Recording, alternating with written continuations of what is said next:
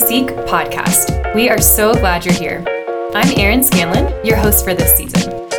Each week, we're sharing content that dives into the heart of the gospel, who God is, who we are, and what it means to live in relationship with Him. We're excited to walk with you as you encounter the Lord. The world crises of today are truly the crises of every generation, and they're crises of saints. These are the words of Saint Josemaria, and they're a reminder that holiness is necessary in every age, and that we need men and women who can pave the path for others to follow Christ. So what are the virtues that we need to grow in holiness today? Who can we turn to for inspiration? Our next speaker will help us answer these questions. She's an author and musician who travels the world sharing her faith through witness and worship. You can find her at women's conferences, universities, and diocesan events across the globe. In 2020, she published her first children's book called God's Glorious Girl. She lives in Southern California with her husband, Daniel, and their sons, Zion and Jedediah. To talk to us about boldness, bravery, service, and humility, please welcome Emily Wilson. Hello, Emily Wilson Hussam here. Thanks so much for attending the Seek conference. Wish we could be together in person, but alas, here we are. Let's get right to the point. Our world needs saints. Our culture is in desperate need of saints. And today I want to talk with you about a couple of different people who inspire me on my journey, hopefully, to become a saint, be with the Lord forever, sing holy, holy, holy with the saints and angels forever. I don't know if that's what you want, but that's what I want, and I hope that's what you want too for your life. And there are 4 people who have taught me very specific things about the way that I can live as a Catholic young person in our world today. And I want to share their stories, which may be familiar to you, but I want to share their stories and their example with you today because it has inspired me greatly on my own journey. And I think that these are people for our time, examples for young people for our time. Now, a little background on myself. I was a student at Arizona State University, quite a bit back in the day. I graduated from college about 10 years ago, and being a Catholic young person in college today is a very difficult thing to do. Being a Catholic person today in the world is a very difficult thing to do. And now that depends on your community. It kind of depends on what college you're at. It depends on what your family looks like. But all around, it is a very challenging thing to proclaim your faith today, to share it openly today, whether that's your pro-life values, whether that's, the fact that you go to mass every Sunday with people in your family who may think religion is a crazy thing. It's hard to share about it. And the first thing that I think is important for us to have is boldness and bravery. Boldness and bravery are 2 very important pieces of the puzzle of becoming saints and being on fire for the Lord in our world today. And the first person, her name is Esther. I don't know if you've read the book of Esther in scripture, but it's one power-packed book of the Bible. And her story is a fascinating, very long and involved story. And if you're not familiar with the story of Esther, essentially the queen steps down because she refuses to be ogled at by the drunk king and his friends. And a beauty pageant of sorts is held. A modern day bachelorette, if you will. And Esther, unbeknownst to the king that she is Jewish, is chosen to be queen. And the fact that she is a Jew must be kept a secret. Now, Esther, she lives her life as the queen because of her beauty. And her uncle Mordecai, he is part of the king's courts. And he finds out that there is this decree that's being made to have the Jews exterminated. He brings this to Esther's attention, bringing it to her attention to say, essentially, that she might be the only person who can do something about this, to do something to prevent this from happening to her people. The problem is that you have to, if you're going to go to talk to the king, you have to be summoned by the king. The king has to ask for you to come to see him. And it's been a very long time since the king summoned Esther, the queen, to talk to him. The other problem is that if you went to the king without being summoned, you risked being killed right then and there. You risked death in that moment. And so Esther knows this, and she takes this all into account, and she says, she weighs all her options and says, I know what I have to do to save my people. Like, it is in this moment up to me to do something about this. And do I risk my life by going to the king to say, hey, king, can we have a conversation? Or I need to talk to you about something? Yes, but it's worth it. This is something that I have to do, no matter the cost. And in scripture, in Esther chapter 4, verse 16, it says, go gather all the Jews to be found in Susa and hold a fast on my behalf, and neither eat nor drink for 3 days, night or day, and I and my maids will also fast as you do. Then I will go to the king, though it is against the law, and if I perish, I perish. And when I sit with this scripture and I imagine Esther in this incredible moment for her and for her people, I imagine her saying it with real clarity and confidence to say, if I perish, I perish. Not as a flippant thing, not as a like whatever thing, but as a factual thing. If I perish, I perish. If he kills me because I have come to have this conversation with him, he kills me because I've come to have this conversation with him. But I have to do something, and I'm going to do it. And this steadfast bravery is an essential piece of yours and my life as a Catholic young person today. And our response must echo hers. Our response has to echo Esther's to say, if I perish, I perish. And I have to have and pray for that same confidence in my life and in my life of faith to say, I haven't looked death in the face, and you may not have looked death in the face. I imagine you haven't looked death in the face because of your views, because of your values, but we look laughter in the face and persecution in the face and all different kinds of other things in the face that are very challenging. Being, ostracized, being, made fun of in our families and our groups of friends, whatever that might be. And we have to get to this place and pray for this place of confidence to say, if they laugh at me, they laugh at me. If this person attacks me for my views, this person attacks me for my views. If this person thinks X, Y, or Z about me because I proclaim my faith, so be it.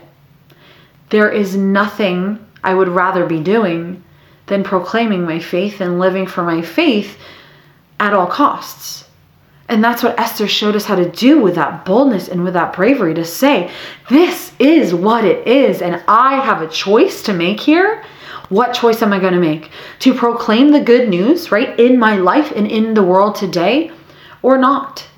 And so Esther goes to the king, and she has that conversation with him. She is not killed, and the Jewish people are saved. And perhaps you've heard the scripture that is very common that people use in different circumstances, and they don't use, exactly the scripture that it was. Perhaps you were made for such a time as this. And that is what is said to Esther in this moment, in this time. And that's the reality of your life today, is that you, as a young person who holds the truth in your hands, the truth of Jesus Christ, the truth of the Catholic Church, you hold that in your hands, and you were made for such a time as this, to proclaim the good news to your friends, to your family, to help that, to be a part, an instrument of the Lord, setting people free from the chains that bind them, especially people, our peers, young people in our culture today. Esther's story goes hand in hand with another story that I love, and that's the story of Saint Jose Sanchez del Rio. You might be familiar with the story of his life, but it's pretty incredible. When in the early 1900s, the Cristero War broke out in Mexico, and it was this movement to eliminate the Catholic Church. They were killing Catholic priests and taking over Catholic churches. It was a very, very, very ugly and evil time. And when Jose, this young boy, he wanted to join the rebel army. And he asked his mom if he could do that. And she said, you can join, but you can't carry a gun. you can carry a flag. So he joins the rebel army, and their battle cry, which you might have heard before and might be familiar with, is Viva Cristo Rey. Long live Christ the King. And so Jose joins the rebel army to fight back against this movement, to eliminate the Catholic Church, to fight for his faith, to fight for what he believes in. And ultimately, he's imprisoned he's captured because he's a part of the rebel army. He's imprisoned in a Catholic church, and I can only imagine what it's like to be imprisoned in a Catholic church. He's imprisoned with other people there, one boy especially there with him. Jose is tortured again and again, and his captors tell him, if you renounce your faith, if you say death to Christ the King, we will let you go. We will stop torturing you. And Jose says again and again, I will never give in. I will never renounce my faith. Viva Cristo Rey. Long live Christ the King. It is gross, but it is true. The bottom of his feet are skinned, and he's made to walk in the dirt roads in Mexico. I cannot imagine how excruciating that kind of pain is.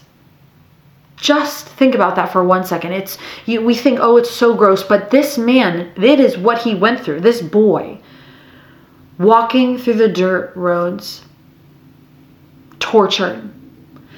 And his captors say to him, Jose, just renounce your faith. I get emotional thinking about this young man. Just renounce your faith. Just give in. And he said, I will never give in. Viva Cristo Rey. Ultimately, he becomes a martyr for the faith. And the young boy that he is imprisoned with is killed as an example to Jose of what will happen to him. And he says to that young boy, he's quoted as saying, tell Christ the King, I will be with him soon. Knowing what would happen to him, that he would die for his faith and become a martyr for the faith. He was 14 years old when he died. And I look at his story and this boldness and this bravery that Esther had, right? Esther did not die for the movement that she made, that she knew she had to do. Jose did. But both of them teach us how to live this fearlessness in faith, this boldness in faith. Jose dies for his faith as a boy of 14, is tortured again and again. And how often are we just embarrassed to talk about our faith? How often we're like, it's just so hard to follow the Lord. It's just so hard to follow him. You know, like I have to do all these things, right? And I have to go to mass on Sunday. Like what a pain. Not a pain, a joy, a gift to be able to serve the Lord, to be able to go to mass every single day, to be a witness for Jesus Christ and his church, right?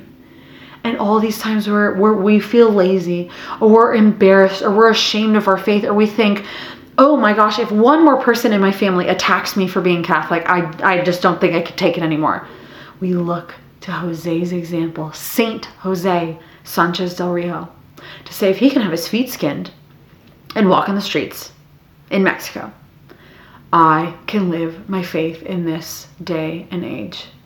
I can do it. I can do it. And that is what the Lord says to each of us. That Esther and Jose, these are examples of this boldness and this bravery that is a part of the life of a saint, right? Whatever that looks like.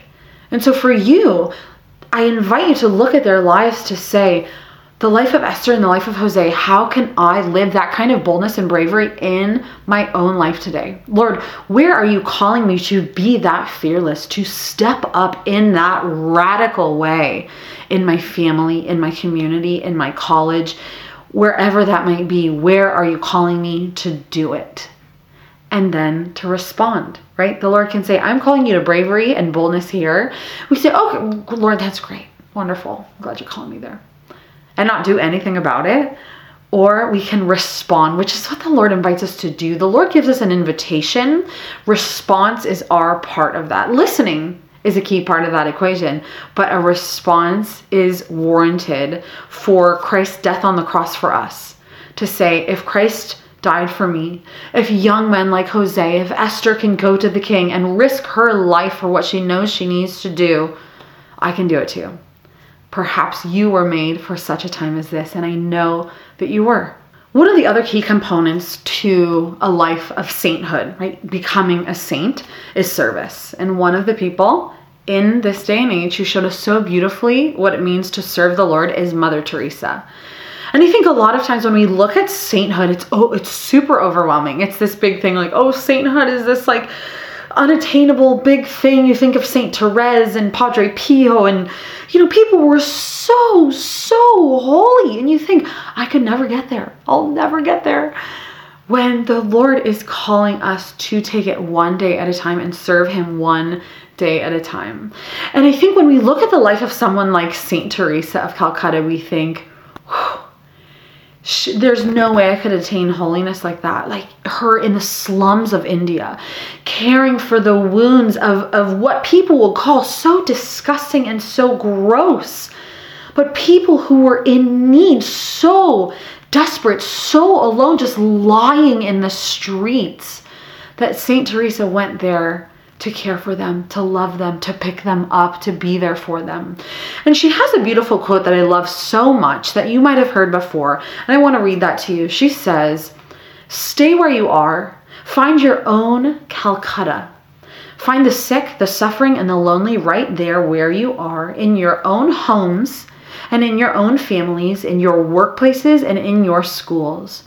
You can find Calcutta all over the world if you have the eyes to see. Everywhere, wherever you go, you find people who are unwanted, unloved, uncared for, just rejected by society, completely forgotten, completely left alone." And this is such a powerful thing that I want you to tuck into your heart forever when we think about becoming saints. Finding your own Calcutta. That the Lord is going to call each and every single one of us to a different life of service to him. And that's the beauty of vocation in the Catholic Church, is service to him looks a million different ways. 1 million, 2 million, 3 million different ways. And the Lord is asking you to find the place in your life where Calcutta is, where there are people in desperate need of the name of Jesus, of the good news proclaimed to them. And that might be in your family. And that might be in your college. It might be in your sorority or your fraternity, in your dorm, wherever that might be, the Lord is calling you there. And he's calling you to have the eyes to see that he might not be calling you to a third world country to serve him. He might not be calling you to a missionary year or two, or he might be after college or during college. He might be, he might not. But that this is not the only way to serve him. That there are people in our culture, in your college, so desperately in need of the love of God. And that the Lord has you there for such a time as this to share the good news of the gospel with those people, to share the good news of Jesus Christ, of his mercy, of his love, of his power, and the love that he has for them, specifically for them, not just in all, Jesus loves everybody kind of thing, but specifically for them and for their hearts. Now, the first step is realization of that, to say, Lord, where is my Calcutta in my life? Is it my sorority? Is it my family? Where is it? And for the Lord to reveal that to your heart, right? To stay where you are and to have new eyes to see how the Lord is calling you to love, because that is the road to sainthood. Every day saying, Lord, how can I love and serve you today? How can I love and serve your people today? And responding and doing just that. So I encourage you to look at service in that way, right? That to have these new eyes to see. There are Calcuttas all over the world, as she says. Where is mine? And how is the Lord calling me to enter into that Calcutta? Maybe even the ugliness of it. Maybe even the parts of it that people just look away and think, oh my gosh, no way. No way am I going to get even close to that. I'm going to step into that and love those people. For a long time for me, my Calcutta was teenage girls, which is a group that a lot of people think, oh my gosh, there's just so much drama and emotion, right? A lot of people, I joke with people that a lot of people run away from 14 and 15-year-old angsty kind of girls, right? I'm not saying all teenage girls are angsty, but these girls who have a lot of things going on and emotions and, are just becoming women and figuring life out, I run toward them to say, I want to be here with you in the midst of the mess that it is to be a teenager in our culture today. And I want to walk with you. And for a long time, I was a campus minister at a high school, and that was my Calcutta, was to walk with these girls every single day in the joy of their life, in the mess of their life, in the joy of some of their decisions, and in the mess of a lot of their other decisions that they brought to me to talk through and talk over, to walk with them. That was Calcutta, and that's not something a lot of people would think. That's totally different than what St. Mother Teresa did. Being in the slums of India is certainly not being at a, preppy Catholic high school. But to be there and to be with those people who are in need of Jesus Christ, that's where the Lord is calling me. And that he has a very, very same invitation to you in a life of service to him. And your Calcutta will change at different points in your life. I'm not at that high school anymore. I no longer teach there anymore. My Calcutta is different at different seasons, and it will be for you as well. I have a small Calcutta in my home now, caring for my 2 sons. I have one son who is 2, one son who is 4 months old, and caring for them, the needs of their hearts, proclaiming Jesus Christ to them every day in the ways that little children receive that. That's my Calcutta today, in a way. So I invite you to ask the Lord, where is my Calcutta? Where are you asking me to serve you more deeply and serve you with a heart full of love? Yes, indeed, by being born to this earth, you are called to love and serve God. And the last person I want to talk about that, we've been over Esther, Jose, Teresa. And the last person I want to talk about is Andrew. Not a lot of people talk about St. Andrew. And he's a really interesting, amazing saint and character that we find, a person that we find in these stories in Scripture, in these beautiful accounts in the Gospels of Jesus's life. Now, Andrew St. Andrew was first a follower of John the Baptist, right? He follows John the Baptist and follows his teachings, and ultimately John the Baptist leads him to the Lamb of God, leads him to Jesus Christ. St. John the Baptist was so good at that, pointing people to say, he is the one, he is the Messiah. And the beautiful thing about St. Andrew is that a lot of people don't know that he was Peter's brother.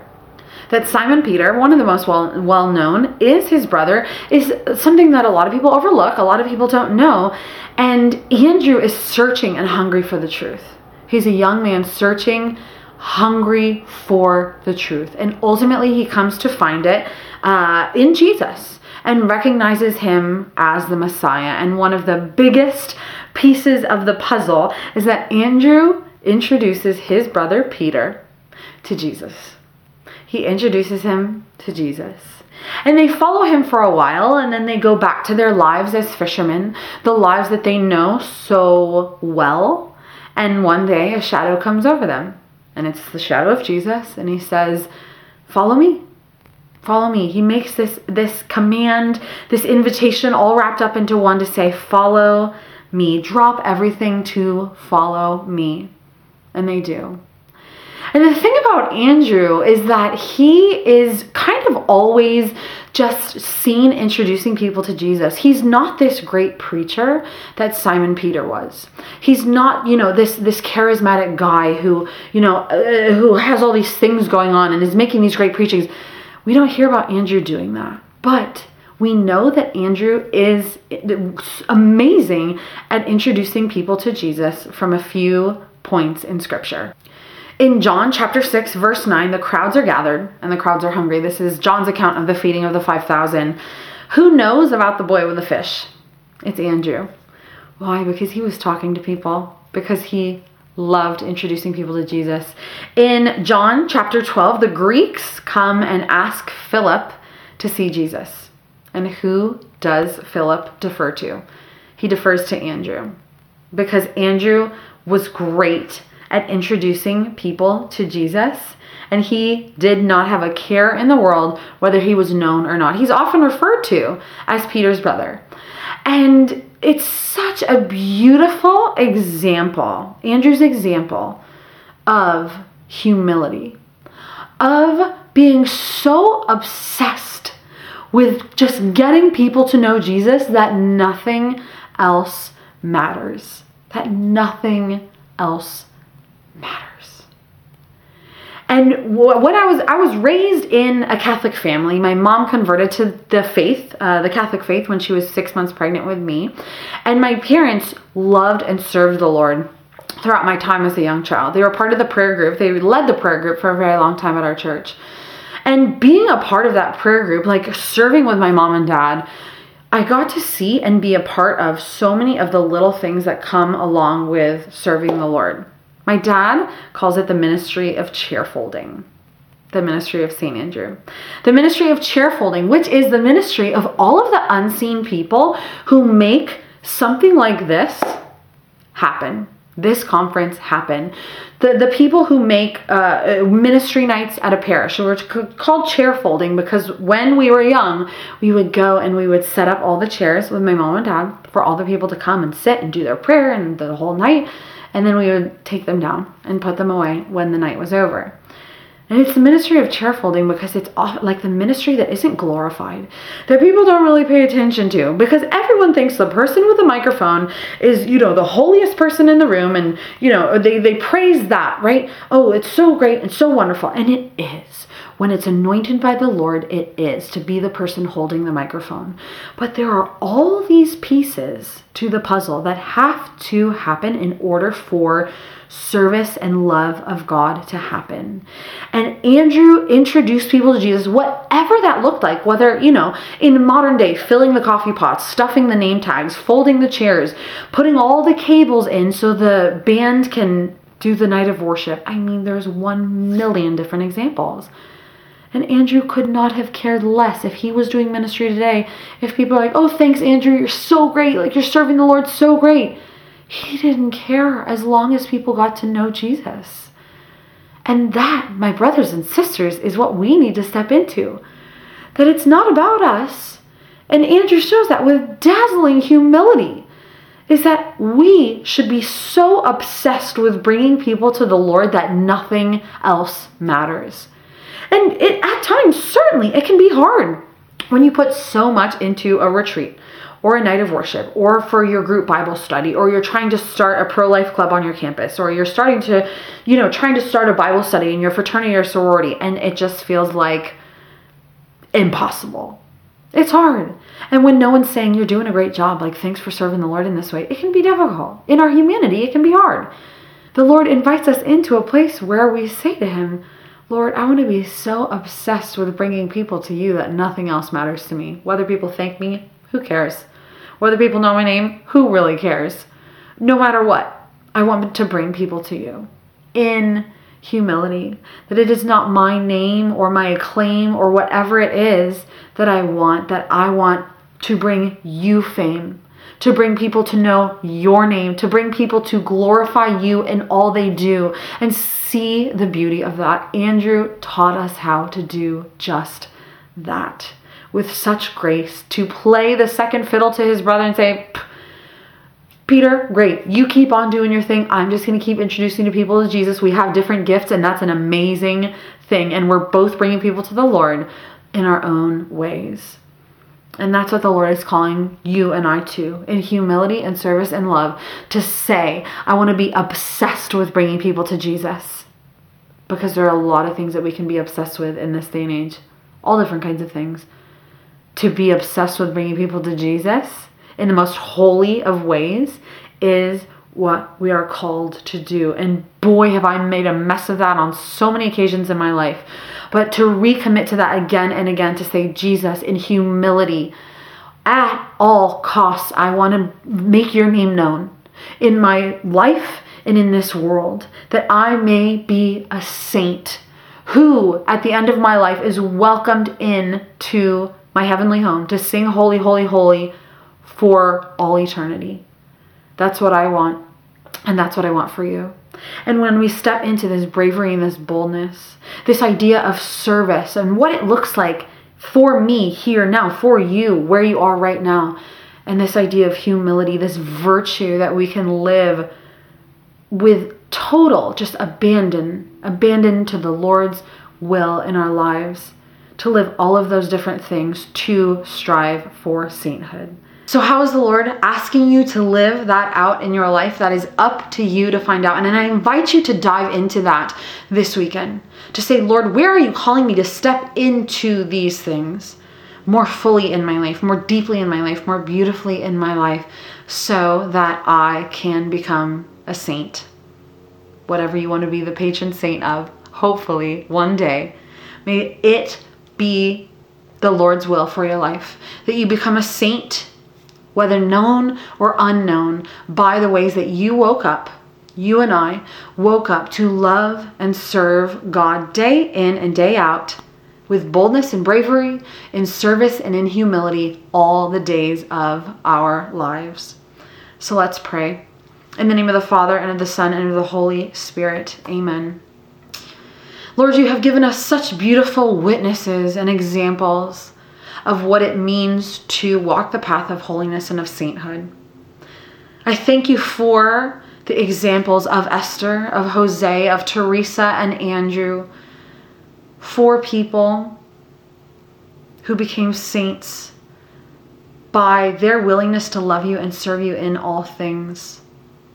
Make us bold, Lord. I ask that you enkindle in our hearts a love for you, and a desire to be brave in our culture and in our world, to proclaim your name, to proclaim the good news, to be a part of setting hearts free from the chains that enslave them today. Thank you for your love. Thank you for your mercy. Thank you for being our peace every step of the way as we strive for sainthood. In Jesus' name we pray. Amen. In the name of the Father, and of the Son, and of the Holy Spirit. Amen. What a joy it is to be with you here at this conference. Praise God for all of the people in the ministry of chairfolding who made this happen. Wish once again we could be together, but praise God for the gift of technology that we've been able to be together in this way. Thanks so much for watching, and have a great rest of your conference. Thank you, Emily, and thank you, Francis Corr, for sponsoring this Impact session. Francis Corr is an experience of gospel life through a year of Franciscan service, intentional community, and faith formation. I'm so struck by the gift that we have in the church of the lives of the saints. For every virtue, as we heard, there's someone that we can turn to give us witness. Today, I was particularly inspired by the call to service. I love the question that Emily invites us to ask, Lord, where is my Calcutta? And while the answer will probably change over time, I'm walking away, at least today, with the reminder that the road to sainthood is asking, how can I love and serve the Lord one day at a time? Emily has an awesome yearly devotional for women called Awaken My Heart that just came out this past fall. It takes you through 52 weeks of prayer and thanksgiving. Check it out, and visit her website also at emwilsonmusic.com. Thanks for listening, friends. To hear more content from speakers like this, join us for Seek 23 in St. Louis, January the 2nd through the 6th. Visit seek.focus.org to learn more.